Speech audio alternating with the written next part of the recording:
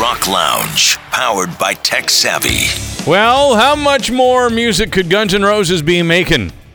According to Richard Fortas, who plays guitar in the band, they have enough material accumulated over the past couple of years since releasing Chinese Democracy to do 3 or 4 more records.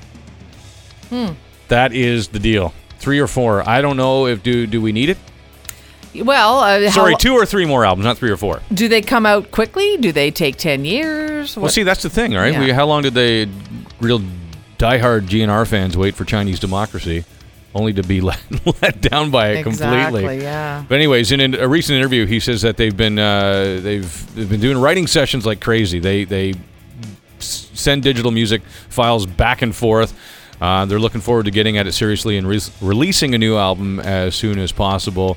Axl's been very secretive, though.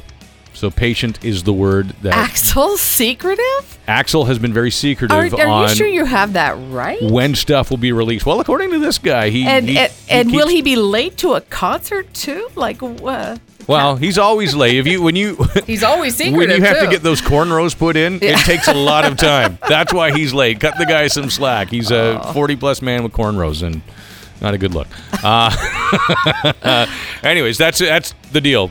Guns N' Roses could have some new material out, and they're eyeing a return in 2016, but that remains to be seen.